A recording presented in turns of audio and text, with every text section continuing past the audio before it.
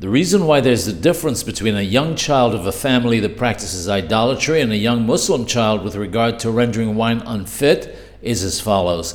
The Torah forbids wine that was used for idolatrous purposes to be drunk or to obtain any benefit from it.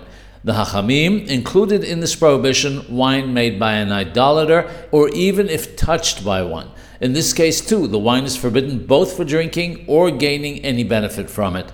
According to the Holy Zohar, the one who drinks such wine severs the connection with his soul and its holy source and has no portion in the world to come. The Hachamim did not include in this prohibition wine touched by a non-Jew who is not an idolater. While it's still forbidden to drink it, one may derive benefit from it.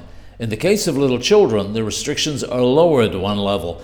In the case of a child of an idolatrous family, the wine may not be drunk, however, one may obtain benefit from it. In the case of a small child of a non-idolatrous family, such as a Muslim child, Muslims believe in the concept of one God, the wine is not forbidden at all.